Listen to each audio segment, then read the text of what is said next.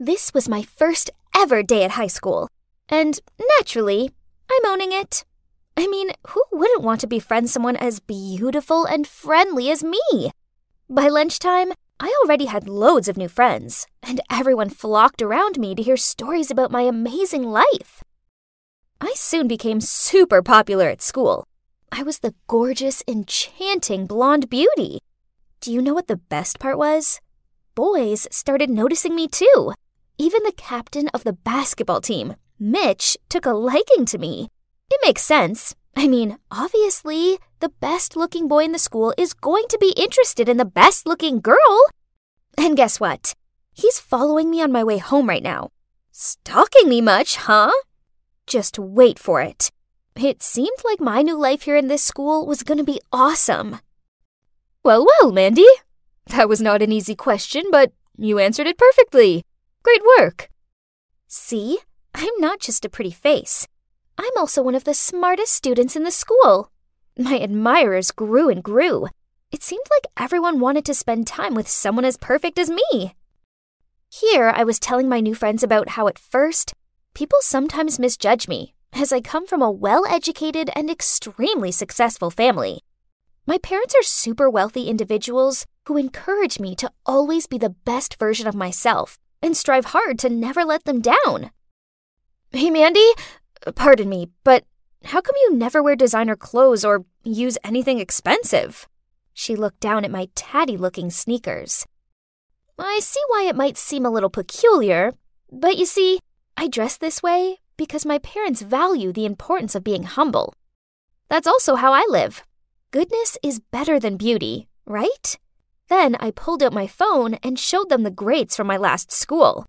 Everyone gasped at me for being so excellent. I was loved, admired, adored. But of course, being this amazing meant that there's just gotta be quite a few kids being jealous of me. I mean, I suppose I couldn't blame them.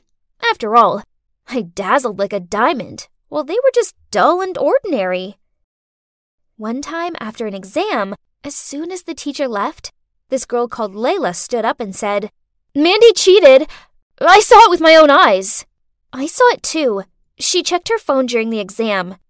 Everyone was gasping in shock. Right at that moment, the class president, Marshall, shouted, Hey, quit it! We all know Mandy's a great student. There's no way she cheated." Huh, that's what I'm talking about. Layla and Susan must be bursting with envy that their petty plan to ruin me didn't work. And the class president, he came out of nowhere to protect me. He must be another one of my many admirers. But, sorry, Marshall, I'm way out of your league. A girl like me needed a handsome, rich, mature kind of guy. These boys at school are cute, but they're just boys. They're beneath me. One time I was in a rush and didn't have time to search my locker, so I accidentally took the wrong textbook with me to class. Seeing my mistake, Layla and Susan immediately jumped in. Uh-oh, what's this? We thought Miss Perfection here never messed anything up.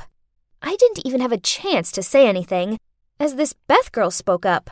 Hey, cut it out! Who doesn't make mistakes once in a while, huh?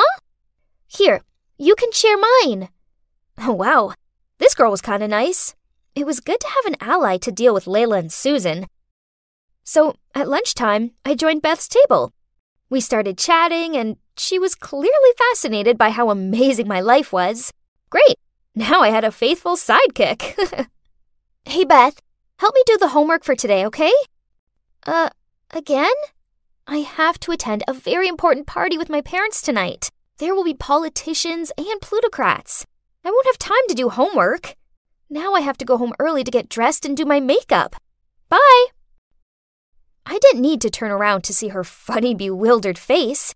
She looked like that every time I asked her to do my homework. But it was worth it. Right, Beth? She got to hang out with the hottest prodigy in school. Me! So a little bit of extra homework was a small price to pay for such a privilege. You know, to me, that homework was nothing. I just didn't have time for it. I had to admit that having Beth around was very convenient. She made sure my grades stayed top of the class, leaving me time to play polo, go to the golf club, and attend charity functions with my parents. She also let me borrow her dresses, bags, makeup, and this super cute pair of high heels. My friends admired me, strangers idolized me, my teachers adored me, and I had a wonderful, loyal best friend. Life was perfect. Until one day, as I was shimmying along the hallway, I noticed something odd. People weren't giving me their usual looks of adoration. Instead, they were turning their noses up at me. Huh? What was happening? Hey, Beth, do you know what's going on? People are acting really weird. She just shrugged. I don't know. Let's see. I tried to tell myself that it was no big deal, but I couldn't shake off the feeling that something was wrong. Then later that day, my worst fears were confirmed. As I entered the classroom, Marshall came over to me and waved his phone in my face. Good game, Miss Perfect. Turns out you're just a big fat liar. I looked at his phone and saw a long post with a lot of photos attached. There's a big title saying, "The Truth About Mandy the Liar," and each photo came with a caption. Mandy's house is actually very ordinary. She lives with her grandparents. There are no luxurious mansions or wealthy parents. When Mandy just came to the school, she made friends with everyone, bragging about her fame, fortune, and popularity. I don't know who she is. So what if we just shared the same path to the bus stop? Who said that I intend to get acquainted with her? Her transcript from her old school isn't even hers. She's just photoshopped her name on it. Every time she stood up to answer a question or take a test, she cheated, so she got a good grade. God, all this? How did they know? It felt like my heart had lodged in my throat, and my mind was spinning. My eyes blurred when I saw Layla and Susan approaching me. I stared at them in shock. Mandy, honestly, we don't hate you. It's just that we realized your stories were ridiculous, so we decided to find out the truth. That's right, but you sure did cover your tracks. We couldn't find a thing. Hang on, so who found these pieces of evidence? I did! Right at that moment, my so-called best friend appeared, followed by the homeroom teacher. Mandy, I know you think I'm some desperate wannabe you can control, but no! I soon worked out that everything you said was a lie, so I gathered evidence to prove it. Everyone was gawping at me with disappointment. I felt completely overwhelmed by the situation. This couldn't actually be happening. I pinched my arm. Ouch! It was as painful and as real as what was going down before my eyes right now. Beth continued. It's not good for you to live a lie like this. Who even are you? Ah! Reality images started flooding into my mind, making my brain feel like it was going to explode. I grabbed my head and ran out of the classroom. When I opened my eyes, I found myself in the hospital. The homeroom teacher was sitting next to me, and my grandparents were also there. They all looked very disappointed. Mandy, the principal was very angry and was about to expel you. But it was Beth and her friends who convinced him to let you stay. What? Beth? But she was the one who exposed me. Noticing my surprise, the teacher continued. After seeing your reaction, Beth realized that perhaps you had a psychological problem, so she convinced us to help bring you to the hospital for diagnosis. I looked up at my grandparents. They were all in tears. Unexpectedly, I burst out crying. I longed so much to have a dream life full of fame, riches, and admirers that I drew a vision for myself in another reality. I was so absorbed in that illusory scenario that I forgot my own reality. This was last month, and I'm currently on medication for my delusions, and I'm also seeing a therapist. Right now, I'm on my way to see Beth, Layla, Susan, and Marshall. No, I'm not making it up. I really am meeting them. Oh gosh, there they are. This is scary, but it's something I've got to do. So I took a deep breath, then taking my therapist's advice, I spoke from the heart. Hi guys, thanks for coming.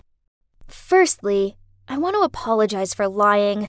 The truth is, I've lived the lie so much that I could no longer distinguish what was real and what wasn't. My therapist helped me see that this all began after I lost my parents. Part of my subconscious craved for this dream life so badly that I created a new one. This way I didn't have to accept the truth, which is that my parents have passed away and I live with my dirt-poor grandparents. When I finished talking, I looked at them, half expecting them to shout at me or something, but instead, Beth smiled at me and said, "It took a lot of guts to come here and say that." "I'm sorry, too. I shouldn't have outed you like that, but I didn't know you were ill." "Same. I'm proud of you." "Me too." "Me 3. Now, when are we gonna order cake?" So, what now? Well, I'm still taking my medication and talking to my therapist. I can now tell the difference between the make-believe and reality. Also, I'm back at school, and my teachers and classmates have all been really welcoming. Better still, I now have some awesome friends who like me for me. And you know what? It turns out that living in reality isn't actually so bad after all.